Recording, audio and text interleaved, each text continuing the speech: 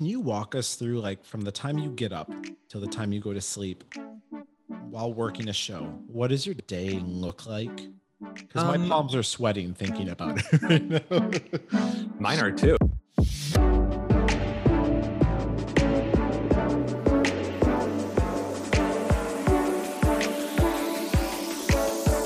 Hi, this is Jimmy, and you're listening to Stage Door Media.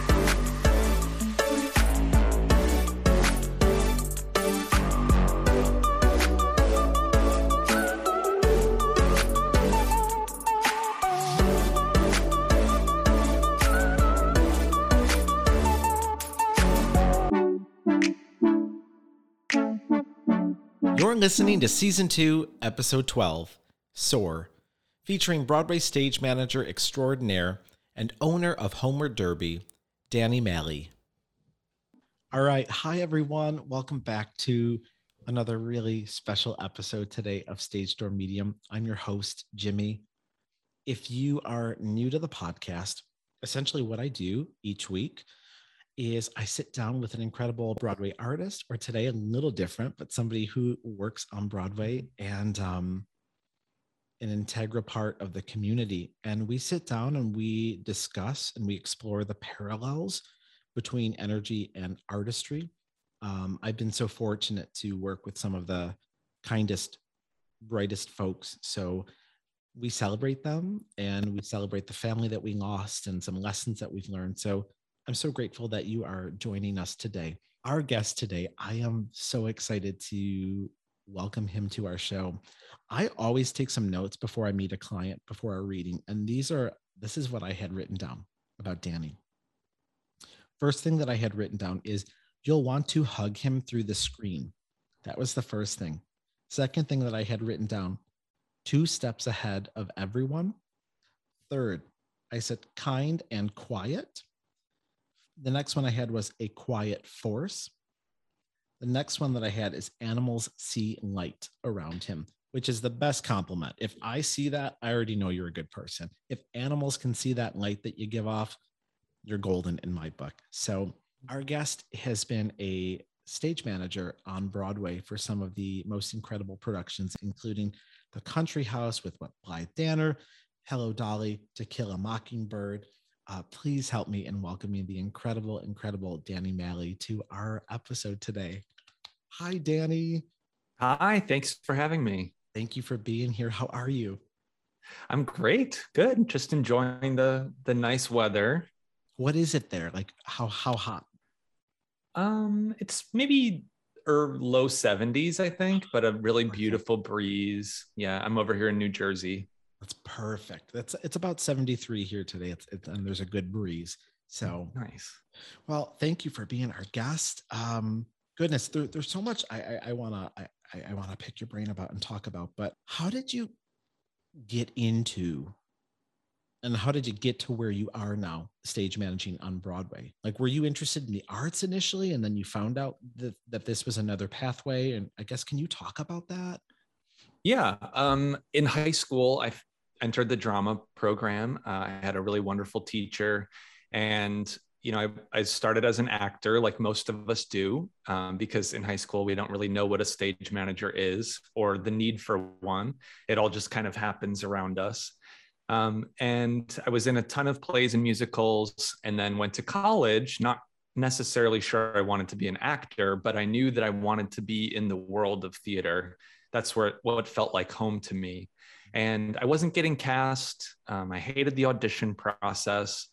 And then I think I got put on run crew for a musical. It was Ruthless, the musical. Yeah. And I was backstage right, and I was in charge of pulling the curtain, and it just seemed like such a great responsibility. And it didn't have the stress of, 400 people in the audience staring me down while I was doing it.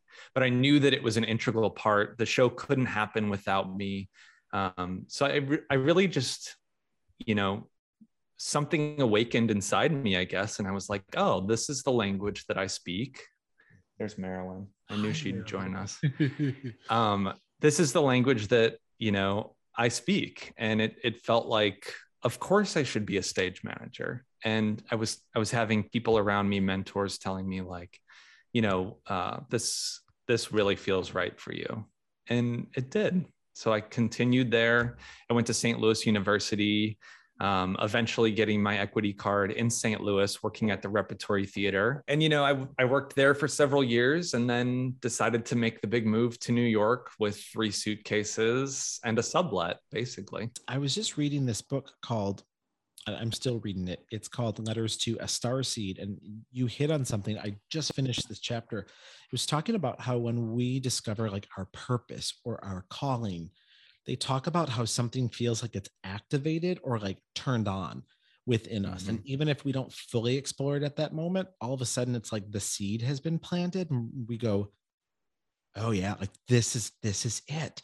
I remember years ago when somebody told me, they're like, you're supposed to be, a medium. And like, I kind of thought they were a little cuckoo, but at the same time, that button had been pressed. And when you, really funny story, because it talk about the 6 degrees with Ruthless, my college mentor, he ran the theater program before he came to Niagara. His name was Greg. He was the stage manager of Ruthless off Broadway. So he actually stage managed Britney Spears. And because it was Britney was the understudy. Yeah, I heard that. And Natalie Portman too, right? Natalie Portman and was it Laura Bell? Yeah, Bundy? I think so. Yep. He had crazy. Yeah, and I actually ended up meeting one of the other stage managers of that production in New York. So she must have been either his assistant or vice versa. But yeah, that is a show that just sticks out in my mind as like one of my first experiences backstage. Was on Ruthless. And I'll never forget sitting at the tech table. I was calling some musical at St. Louis University, and one of my mentors, Mark Wilson, was sitting next to me, and he was the lighting designer. And I'm calling all these light cues and just having a great time, like blowing through our first break, I'm sure, because it just was so fun. And I remember looking next to him and saying, "Oh my gosh, this is so fun." And he just looked at me like, what is wrong with you that you think this is fun? And that's how I knew it just was meant to be. It was a task that maybe would stress a lot of people out, probably stressed a lot of actors out who had to stage manage a show, as part of their BA in theater. But it felt great. Stage managers are artists at heart, though, because sometimes I will fall down the rabbit hole and I will I will YouTube the call videos of watching a show and the numbers and you have to really have like the sensitivity of, there's no way you can't be an artist, I think, to be a stage manager. Like you have to. I agree. Yeah. The sensitivity of a musician and an artist to know when to make that go. Well, I agree. And I think that's what makes a good stage manager is they can tap into that sensitivity. Anybody can call light cues, but not everybody can really feel and ride the wave or the heartbeat of the show. Yes. How did Broadway come about then, that opportunity to get there from landing in New York with the 3 bags? Yeah, I started back as a production assistant, another entry-level position. Even though I was production stage managing in St. Louis, obviously New York was a different level, different than regional theater. So I production assisted Falling with Julia Murney, actually, and had a great time doing that. I was able to be hired on for the full run.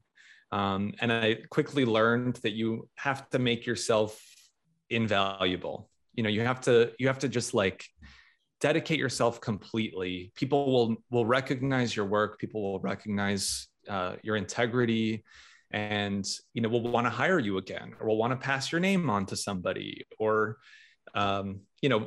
word of mouth, basically. So you really have to show off, show your stuff, be that trustworthy person that you are to get your next gig. And they always say work creates work, and that's true.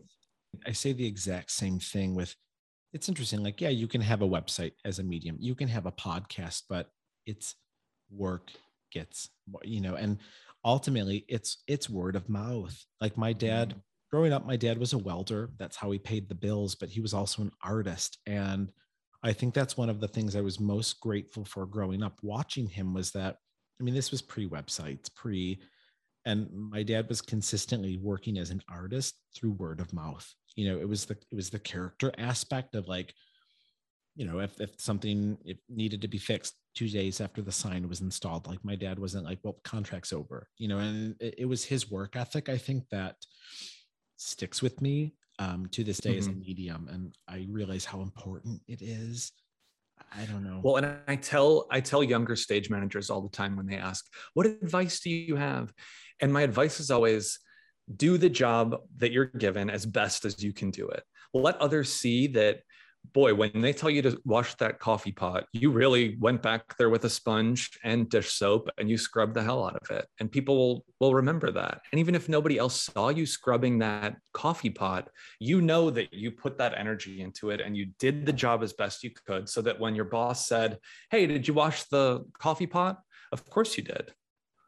And you really just have to do all the work. I always say that to my students as well. Like it's this idea of, or even I'll say it to clients sometimes, you have to do the work. And even if somebody doesn't recognize it immediately, it doesn't mean that you shouldn't be doing the work. I always say, like, mediumship is hard. And I think for somebody to think that we can just go in and 2 minutes beforehand and hop on a call, it is so not that. I mean, and I think if you're not, we call it sitting in the power as a medium. So it's a great, I guess, to piggyback off you, the client doesn't see it, or in your case, if they don't see that coffee pot was scrubbed, the client is not going to see that I'm meditating 3 times a week. Not long, about 10, 15 minutes each time. But I know if I'm doing the work, because if not, I'm like, oh, I'm tired after one reading today. So there's little things that like we have to do as well to still make sure that even if somebody doesn't recognize it, they're not like, wow, your stamina is great as a medium. I still have to do it because it's character. Well, and I think you're having to build the integrity in yourself first before other people are going to see that integrity, Can I ask, in terms of like, if you were to give advice now, because here's the other thing, I know we had spoken about this after your reading. If I had known growing up that stage management, too similar, was a viable pathway and career, I think I would have entertained it. In terms of, I guess, getting started for those people that are in, like, what recommendations would you give for getting started on this path and figuring out if this is what's right for you? So if you can't see yourself doing any other job, then do stage management, because of the energy that stage management requires. You're investing your free time, you're investing, pretty much from the moment you wake up to the moment you go to sleep. It becomes your hobby, it becomes your passion if it's not already. But I've been told by many older stage managers just that, like, if you can do something else, do it, because this is hard. It's not as easy as it looks. I'm just curious now with cell phones. I mean, I'm thinking back in the 80s and like, were stage managers considered less on call, or was it like, hey, I have to check a voicemail bot? Do you know what I mean? I think it's definitely more difficult now to separate your work-life balance than it would have been way back when. But, stage managers still had to call into voicemails.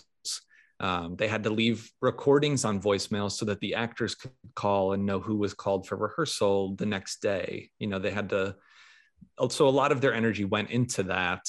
But I don't know. I love being able to, have the technology we have today. I can't imagine having to print out all the rehearsal reports and then go to the theater and put them in all the designers' mailboxes. So I think while it could be a curse sometimes, I think it's a blessing. I think we're able to put out a lot more fires than could start because we are so connected. Can you walk us through, like, from the time you get up till the time you go to sleep while working a show? What does your day look like? Because my palms are sweating thinking about it right now. Mine are too. I haven't done it in a couple of years.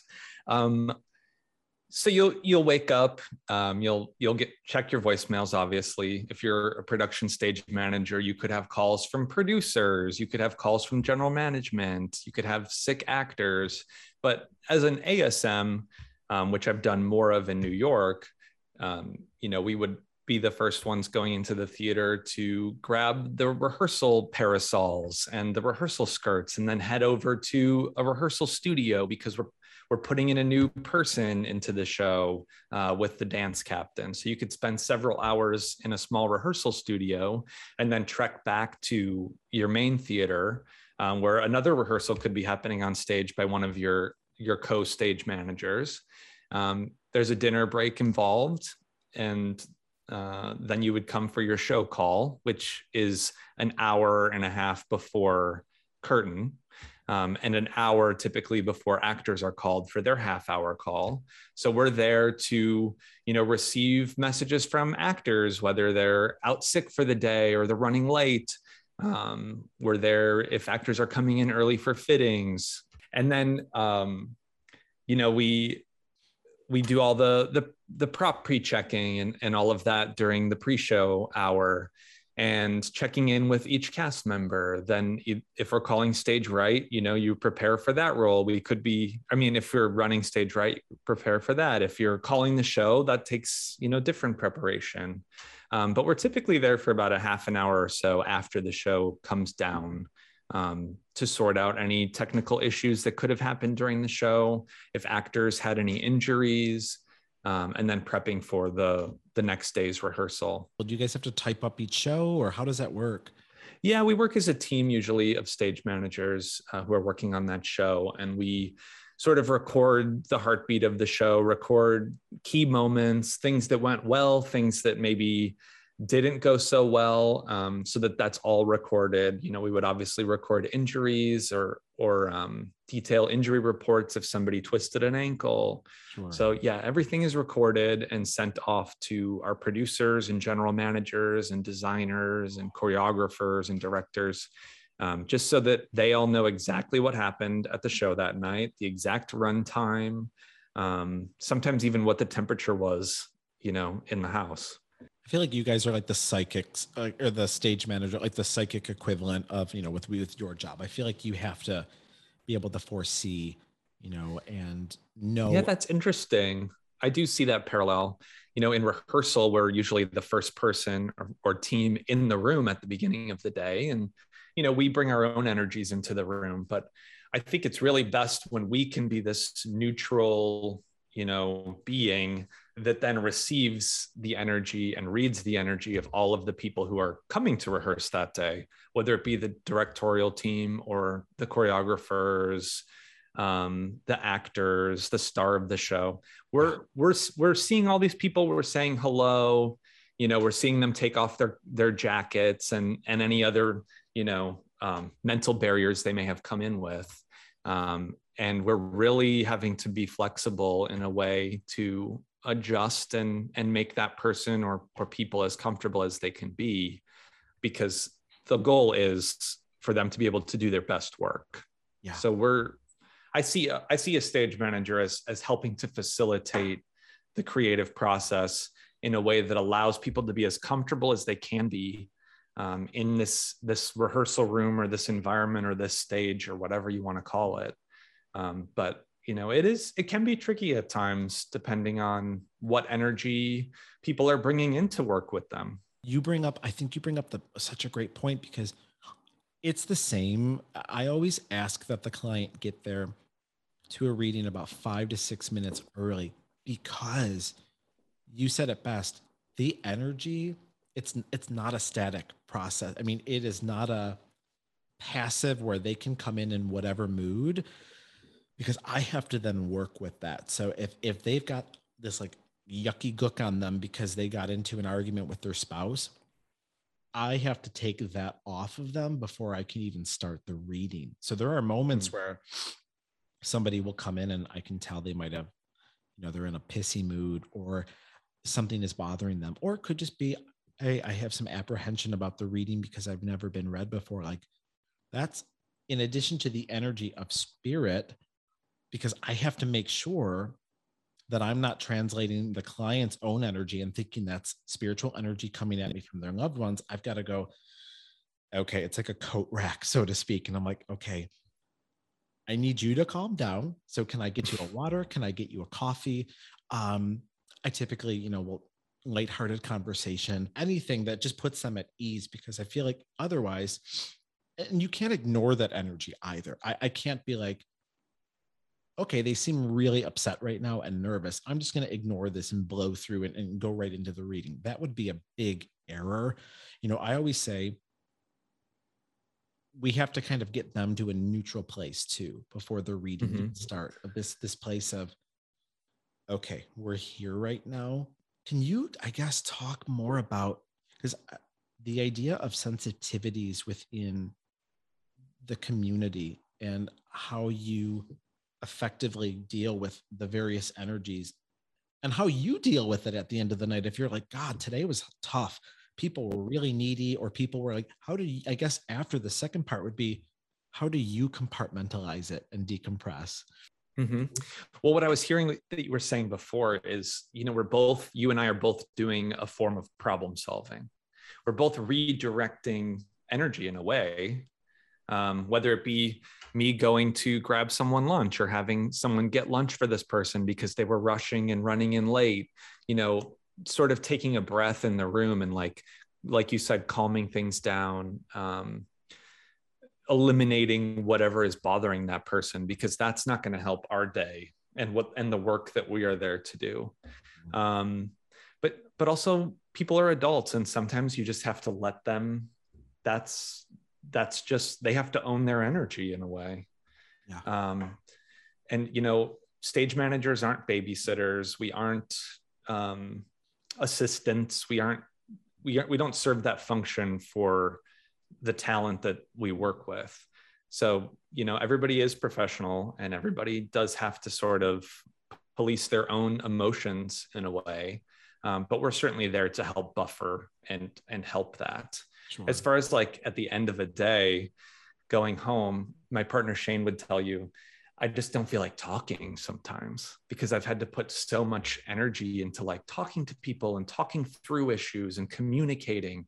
Stage managers are the communicators between all the departments, whether it be wardrobe, props, lighting, sound, the directors, the actors. We're the ones making sure everybody is speaking the same language. And sometimes I'm just tired of speaking. So he gets me, and he knows that when I come home, I just want to relax sometimes. And I think as an introvert, which I consider myself in a world of extroverts in theater, I recharge at home alone, or with my partner, or with our cats, or whoever, our dog. I do my recharging, not at work. Yeah.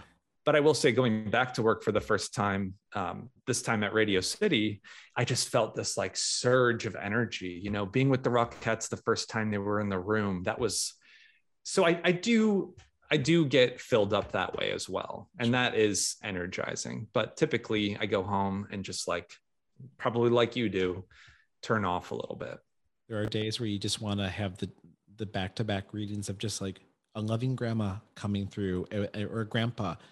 And then there's days where you don't have those, and you have days that are back to back, really sad ones. Recently there was one that, it was I didn't realize it was at the end. I was like, this is a case that I followed. I had been rooting for this person. I was like, come on, I know you. And then you're like, oh my gosh, I just channeled this person. And then my husband is equal, just like Shane. It's this idea of I'll look at him and I'll go, I can't talk tonight. Can we put on the Golden Girls? Can we put on predictable television where I don't have to pay attention? Where I can just eat some ice cream, or animals, our pets, they ground me in, I think, the most beautiful way of and they know if we've had a hard day. I feel like I'll come home and my Puggle, who never, ever wants to show affection, will hop in my lap, and I'm like, you do love me. So it's hard. Yeah, I want to respond to a couple things you're saying. Yeah. What I heard the first time was, talking about having the heavier, darker days versus the lighter days. That to me is working on a drama versus a musical comedy, getting to do Hello Dolly and leaving with all of that joy that was just like spewed at us from the audience, and just being backstage with all of those fun shenanigans, and that I still carry with me, and that joy is a pleasure to be around.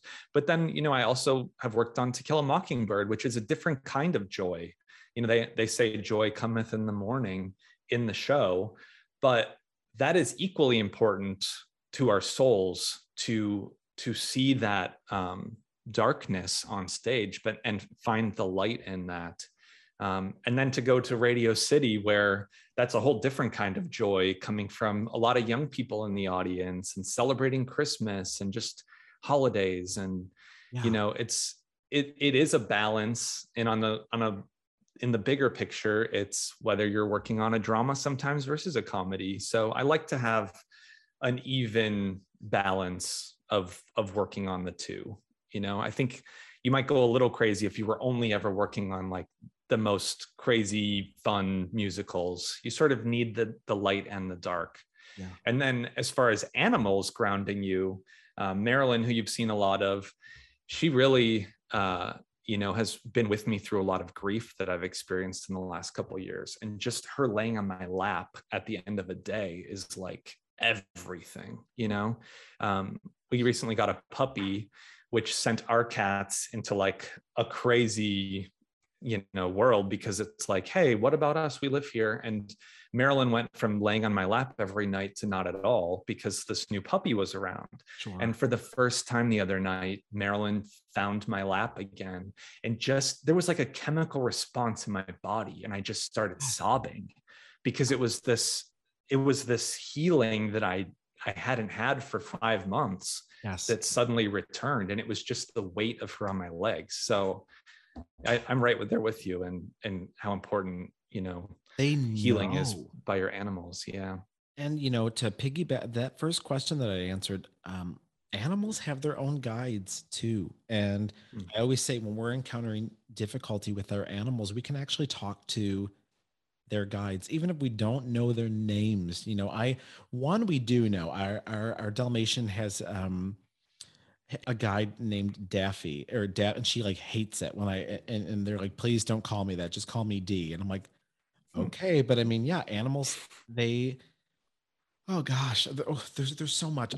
Oh God, you brought up another really great point too about when I was fortunate enough to see both Mockingbird and Hello Dolly. And I remember I went to the stage door after, and not to get anything signed. It was literally just, I felt so profoundly moved by that experience that I wanted to thank them for what I was given. And it was this interesting experience where you saw people throwing like window cards at Jeff Daniels and throwing things like to have signed. And, they kind of had these, rightly so, they were very polite and very kind to the people, but these looks on their faces of like, we just got through 2.5 hours of really tough storytelling in a world right now where it feels sadly deeply poignant and relevant right now. And you have people, and I get it. It just felt like a strange dynamic to be asking for like sign these 4 window cards that I have, when it was like versus like a Hello Dolly, where it was you leave there. I left inspired in so many different ways between Dolly and Mockingbird, but Mockingbird felt to me more like a call, like a call for advocacy, where obviously I just got goosebumps when you said that. It really felt like a call and response, where Dolly, I left there just feeling, I remember going to the door for that too, and feeling, again, it was like, I want to thank them. Like I left Hello Dolly feeling so alive. Like I was very fortunate where it was when Bet came back to close the show, and I had scored a front row ticket that hadn't sold for some reason. It was, trust me, front row ticket that had not sold. And it was, for some reason, it was like, instead of like what they were, what it was going for, I think it was like 800. I got it for 250. And to witness that production and to be, I remember I almost felt like a little invasive, like Bet's doing that gorgeous speech about wanting to rejoin the human race. And like, she's like right above me. And I'm like, I remember just weeping in the audience at, if that, oh goodness. And I guess we can go there, but if that's not a show like about finding joy after losing someone and rejoining, like as a medium, I get emotional thinking about it because like you see the people, you read the dollies, you read the people that have forgotten what it's like to feel and take joy in just being alive. Something interesting about what you're saying and feeling that energy, in the audience, I can attest that was exactly what we were experiencing backstage. For me personally, during previews of Dolly, my dad actually passed away suddenly. So I was brought out of that process back to Illinois to, start my own grieving process. And then getting to go back to New York after a week or so, and to go back to that company of those joy givers, those beautiful people who were, spreading this joy to the audience every day. It was just like the best safety net in a way that I could ask for. I just went back into this beautiful building full of love and support, and to just heal there was so special.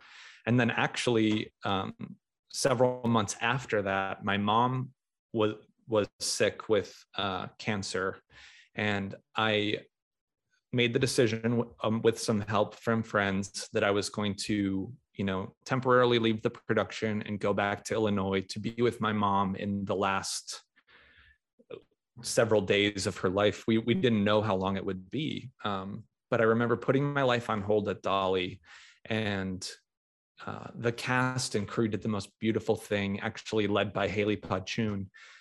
They sent my mom this collection of videos that they all took. They all dressed up like Danny Malley, and they had funky, crazy glasses on, probably a flannel shirt. And it was sort of a love letter to my mom, telling her what they loved about me and thanking her for giving this gift to them. And I'll just never forget getting to watch that with my mom in the last, several days of her life as we knew it. That was the greatest gift. And, I guess all of this is to say what you received from the audience is what we were all giving and receiving to each other backstage. It just was so supportive, and, nobody can ask for that type of loss to happen in their life, but that's the best group of people I could have been with, to help me through that. You said something really interesting before we started rolling, but you said this idea of like, I feel like when you encounter a particular type of loss, you can see it in others. And I remember, it's interesting, your email went to spam, and you had checked in the night before and you're like, hi, I'm just looking for a Zoom link. I thought you weren't interested in anymore. And luckily it was still slated on the calendar, so I didn't touch it. And I was like, oh my gosh.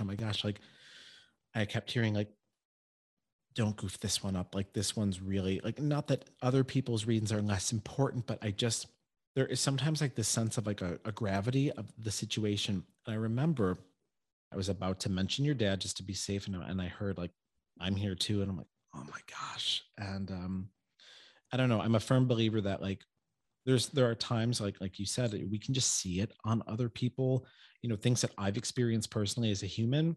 I can look at somebody in a reading and just in my gut, it's like a filter. I describe it like, and I go, oh, you have the same filter. You're wearing the same badge that I have.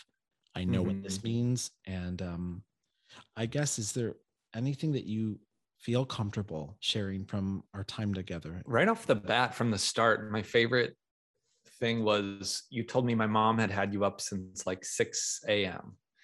And that even if that's the only thing that came through in the reading, just like knowing that, and knowing that, like me, she wanted to communicate, with me so vehemently. That just brought me all of the comfort that I needed. But then there were so many other messages that kept coming through that were like bullseyes. But as a sitter, or whatever I'm called in your reading, you don't want to give away too much information. So I was giving you like yes or no's. Meanwhile, like I'm holding back tears, and it was so special to know that they were both with me. You said that they were both standing behind me, that they talked about my loneliness. And that was actually something that quarantine allowed me to explore. Being alone, or, in my household with my partner, who is very supportive, but still being removed from all that energy that I used to get at work, and not having that come in, and just to sit in my own soul for 18 months. You realize you're very lonely. And I think the fact that message, that they acknowledged my loneliness, spoke volumes to me, because all I wanted was my loneliness recognized, It's so interesting you say that, because like I always say, as a medium, we never know what the client's greatest takeaway will be. We never, and there's these moments where like, I don't even know how to describe it, but there's moments where like you'll leave there we're human, it's we can't quantify our job, but God knows I try. And there's moments where I'll leave there going, like you said, if I hadn't like I knew how special your reading was. There are like I was like, they have a lot to say. I really need to take my time and make sure that I'm wording them correctly and unpacking these symbols. But there's moments where, yeah, I will sit in the presence of somebody that is quiet, that might say just more yes, no. And if I don't like, I have to remember, it doesn't mean that they're not, there's just a lot of information that's being thrown to the client quickly. And because I also want to make the most of the energy of your loved ones that are coming through. So there's times where I have to go, not everyone is going to have a visceral or elicit a visible response. And you have to understand that and respect that, and know that it doesn't mean that, when they like, I always say, and then the reading ends and we hang up. And even sometimes me as the medium, I'm like, what just happened? Like I think sometimes the misconception is, as a medium, there's just like fairies around us and we see this magic all the time. And mediumship is all about stillness. And I remember leaving your reading going like, oof, like in the most beautiful way. I was like, it was like the equivalent of like when Simba encounters Mufasa, remember, in the water, and they're like, what was that? I remember going like, I feel so lucky and fortunate that I got to meet his parents today and bring them through, and just, and yeah, sometimes they will.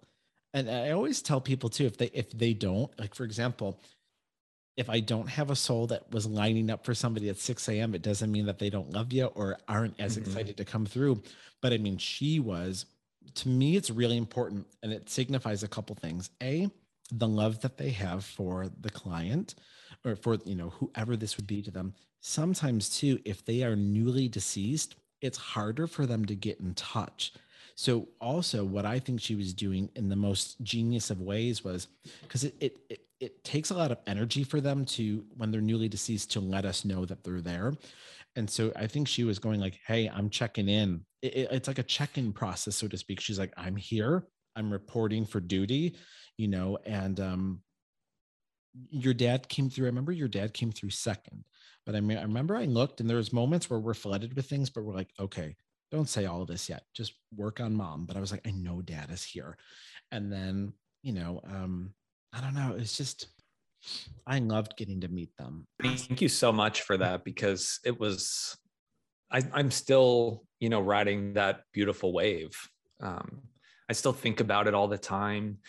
When you said the Simba and Mufasa thing, I remembered when you said my mom was holding up a mirror, which symbolized that we looked alike. Yes. And everybody who knew my mom said I looked just like my mom. Everybody who knew my dad said I looked just like my dad.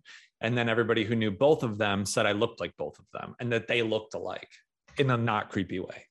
Sure. But no, I just love even just instances of that, because that just reminded me that, you know, we do look alike. And not only do I carry her with me as a legacy, but like I also, you know, like this shirt is her color. Like all of those things, you know, are still with me, you know. Recently, I was looking at a photo of my niece. My niece is 3, and there's this really neat thing that's starting to happen now is when I look at her pictures, she did, however, she was smiling, I looked at her cheeks and I'm like, before I was only seeing my brother-in-law's side of the family. And with my mom, I know still in her own way, grieving the loss of her parents, I looked at the photo and I'm like, oh, I'm seeing our side of the family now. And I know it's, I'm seeing Nani and Pop in these little chubby cheeks. And I know for my mom, it's got to be a real special thing to be able to look now at her grandchild and see a little flecks of, her mom. Yeah. And the other day it was my mom's older sister. It was her birthday. So I FaceTimed her and hadn't seen her for several months. Sure. And my mom's face like flashed in her face. And I could swear for like a millisecond that it was my mom I was talking to. And they do look very similar, sure. But I saw my mom's face in her face. And she says that she does get that a lot as well. But, any sort of visitation or any message from my parents, I'm always very open. Wow. I do feel like I receive a lot of messages from them in like numeric form. I see certain numbers, depending on where I am or what I'm doing, I find them in those numbers. Yeah. Even symbolically, like my dad passed away on my birthday. So April 3rd, my birthday, 4-3, that number is everywhere. If I, have a receipt from the grocery store or whatever, the cents are .43. Like that number is so spiritual for me. And I think that is my dad coming through. I always say the more open and when we resign ourselves to just going, hey, whatever signs you want to give me, I'm open to them. Then the magic starts. Numbers is such a beautiful way. Mine is 1010 and I didn't know what it meant. And there's days where I think as a medium, remaining authentic, and I don't mean like remaining like, I think what I mean is like, there's been some really incredible opportunities and for me. And I think, for some, there's the temptation to let their head get a big. And there's, moments where I've also had to turn things down because it didn't feel honest. It didn't feel organic and authentic. And so you turn them down and then I see the number 1010. And I'm like, what does this mean? I'm like, what the hell is 1010? So I looked it up and when my site, I will send it to you. I use this one all the time for numbers. And it basically was like 1010 as a reminder that you are staying like spiritually pure and truthful to what you're supposed to be doing. And I'm like, say no more. So that's the first thing that comes to mind. Another one is SOAR, SOAR. And my mom used to write little notes in my lunch bag and it would just say, soar today, or, soar like an eagle. And that was her saying, which was the idea that eagles avoid the storm and they fly above it, sort of like a Michelle Obama, go high. Yes.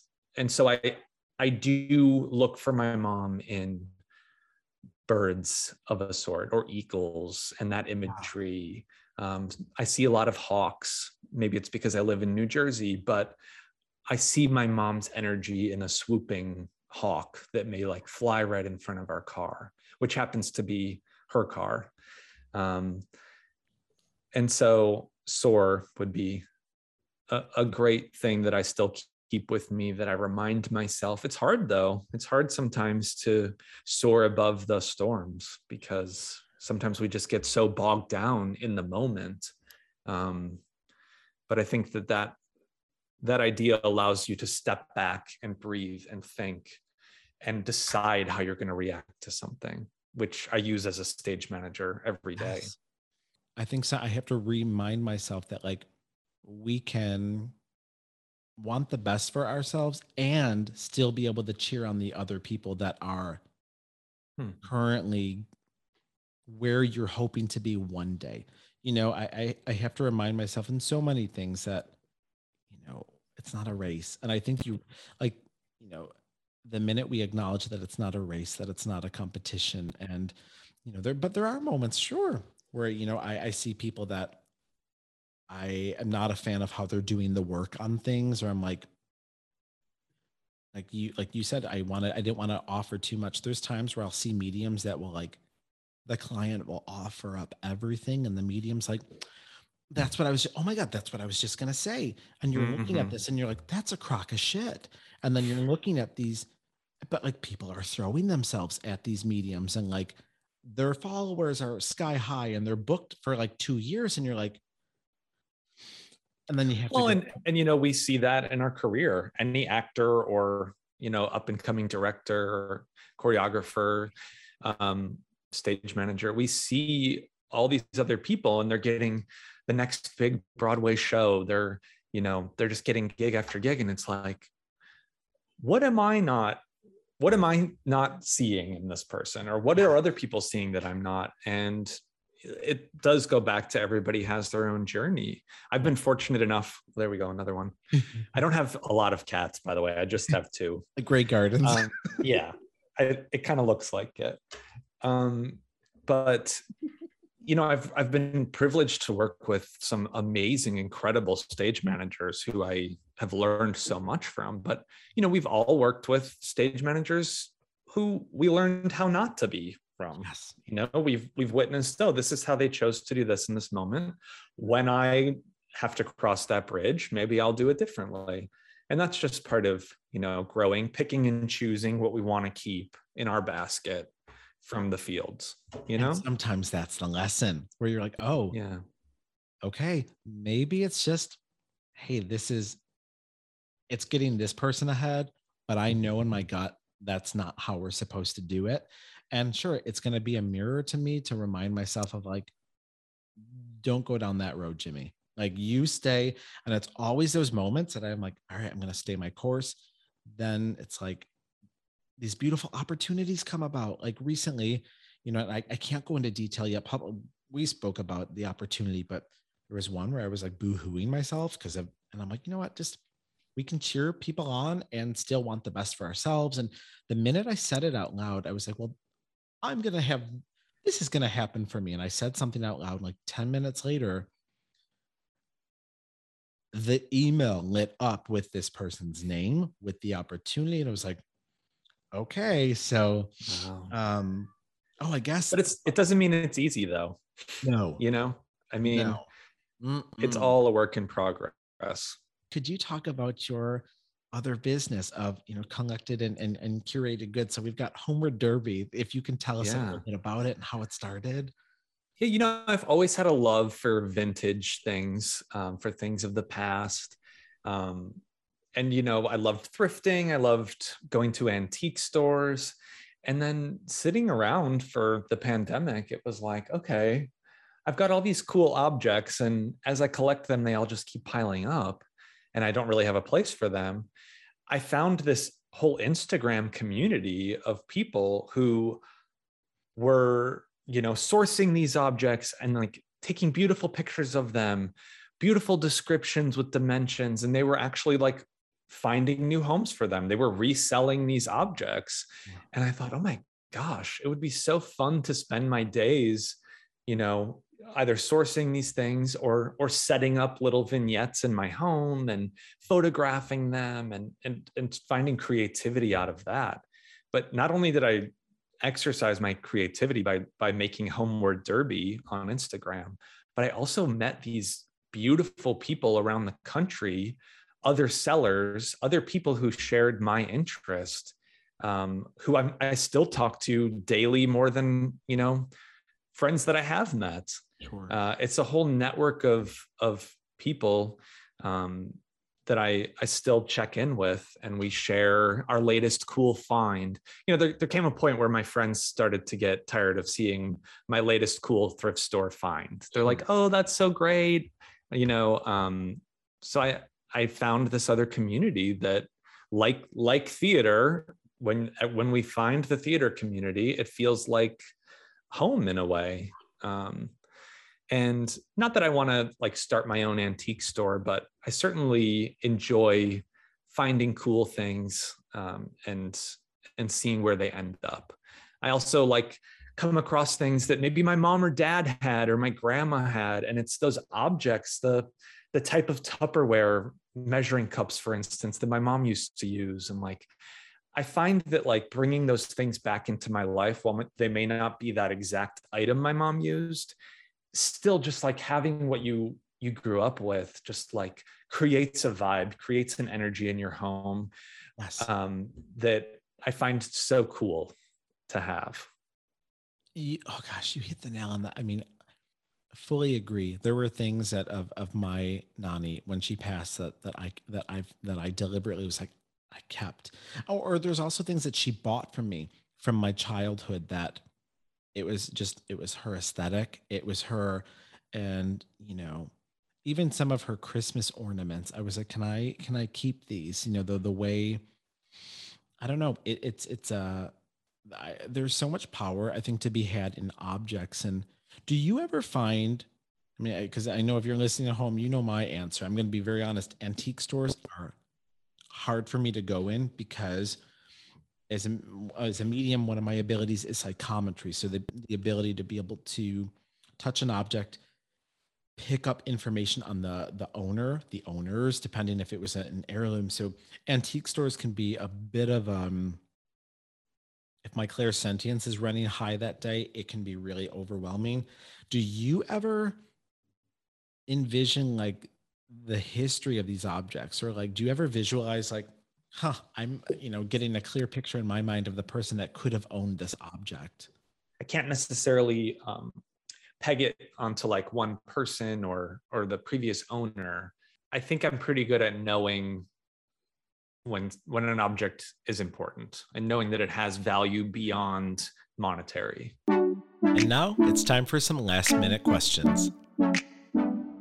If you were stuck as a ghost in a theater for all of eternity and could only watch one production, I'm going to say musical for right now to kind of narrow. No, I'm going to open it because obviously your experience has been both musical and straight theater. What production or what show would you pick? I think Fun Home.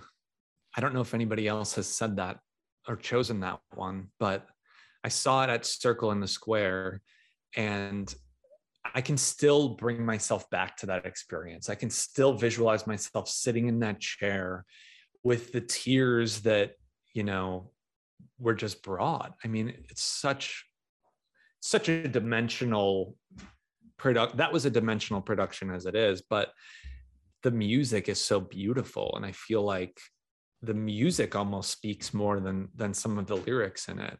I didn't grow up with a family like that, or even in a large family, but I recognized people in my life in those certain roles, in those characters. I recognize, moments of my mom's life coming through in the mother of that show. And I think that was what was so beautiful. It's because it's such a specific story, but so many people can relate to it. It's so universal in a way. Character that you've either seen in a production or character from a production that you've stage managed where you're like, oof, this one could benefit from a medium? And what comes to mind is Fagin from Oliver. I played Fagin in high school, actually, and I loved that role. I still, sing some of the songs in my head or in the car. Yeah. But I think he was really misled in his life and got into a lot of trouble. I think it would have been helpful for him to take a step back and receive some messages from elsewhere. These are some good ones you're serving up today. And then final question, hundreds of years from now, when we're no longer here, how would you want folks to remember Danny Malley? I think, in our post-COVID or almost post-COVID world, maybe I would have answered differently had you asked me that 2 years ago. But after getting a chance to step back and really just like look at my life, look at how my actions affect people. I'm currently living in a neighborhood. We're the youngest people living in this small little beach town. But my neighbors have just become such pillars in my life. My relationships with them, just surviving this pandemic together. I really think I want to be remembered as kind. I think kindness is one of the greatest gifts you can give somebody else. Just the warmth that comes along with that. Some of my greatest accomplishments have just been helping neighbors and being helped by neighbors, and especially living in this small town where it's very apparent we are all in this together. What kind of small town? Are we talking like Murder, She Wrote town, like Cabot Cove? Because if so, I'm driving there this weekend. Kind of. It's Ocean Grove, New Jersey. So it's a very small little half a square mile town. So it's half a mile by half a mile. So I guess it's technically a square mile. But it does have a little bit of a religious overtone. It doesn't mean you have to be religious to live here, but everyone has these cute little Victorian homes. Some of them are like gingerbread homes with the little details over the eaves. But I live on the corner and I've got a beautiful little wraparound porch, and it does feel like old timey in a way. Everybody knows everybody's name. I've found a lot of comfort there, especially because I lived in New York City in a basement apartment where I didn't know my neighbors at all. So it sort of is like a night and day experience to New York. And luckily, it's just a drive or a train commute to get back into the city. So I feel like I've got the best of both worlds there. Ours is super tiny too. I live in like a village called Kenmore. So we've got Buffalo, and then basically there's one road. You cross this road, you're in Kenmore, and Kenmore's it's like a mile. It's like a mile by it's super like a little box, and it really is. I mean, sometimes we know the names of dogs that are like at the other end of the. It's very. I love it, but I'm telling you, a Cabot Cove, I'm going to come visit there one day. So, and one of the reasons we wanted to live here is the downtown, the main street. I won't say downtown because it's tiny. It looks like Disney World. It looks like Main Street, USA. It's got even the striped awnings. I have striped awnings. It just has it feels like almost a bubble, a protected little town. I want to thank you so much for being my guest today. And folks at home, I will put up the information for Homeward Derby. And awesome. Thank you again. Until next time, everyone at home, and Danny, be well, and I will see you soon. Bye-bye. Well, thank you so much. I appreciate it. Of course. Bye-bye. Bye.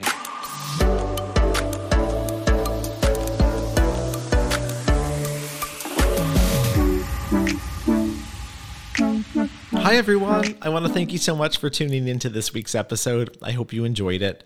If you'd like to learn more about mediumship, please feel free to check out my website, www.stagedoormedium.com, where you can also sign up for my newsletter or book a reading for yourself. Feel free to check out my Instagram at StageDoorMedium, or subscribe to my YouTube channel by the same name, Stage Door Medium. Thanks so much, be well, and we'll see you next week. Bye-bye.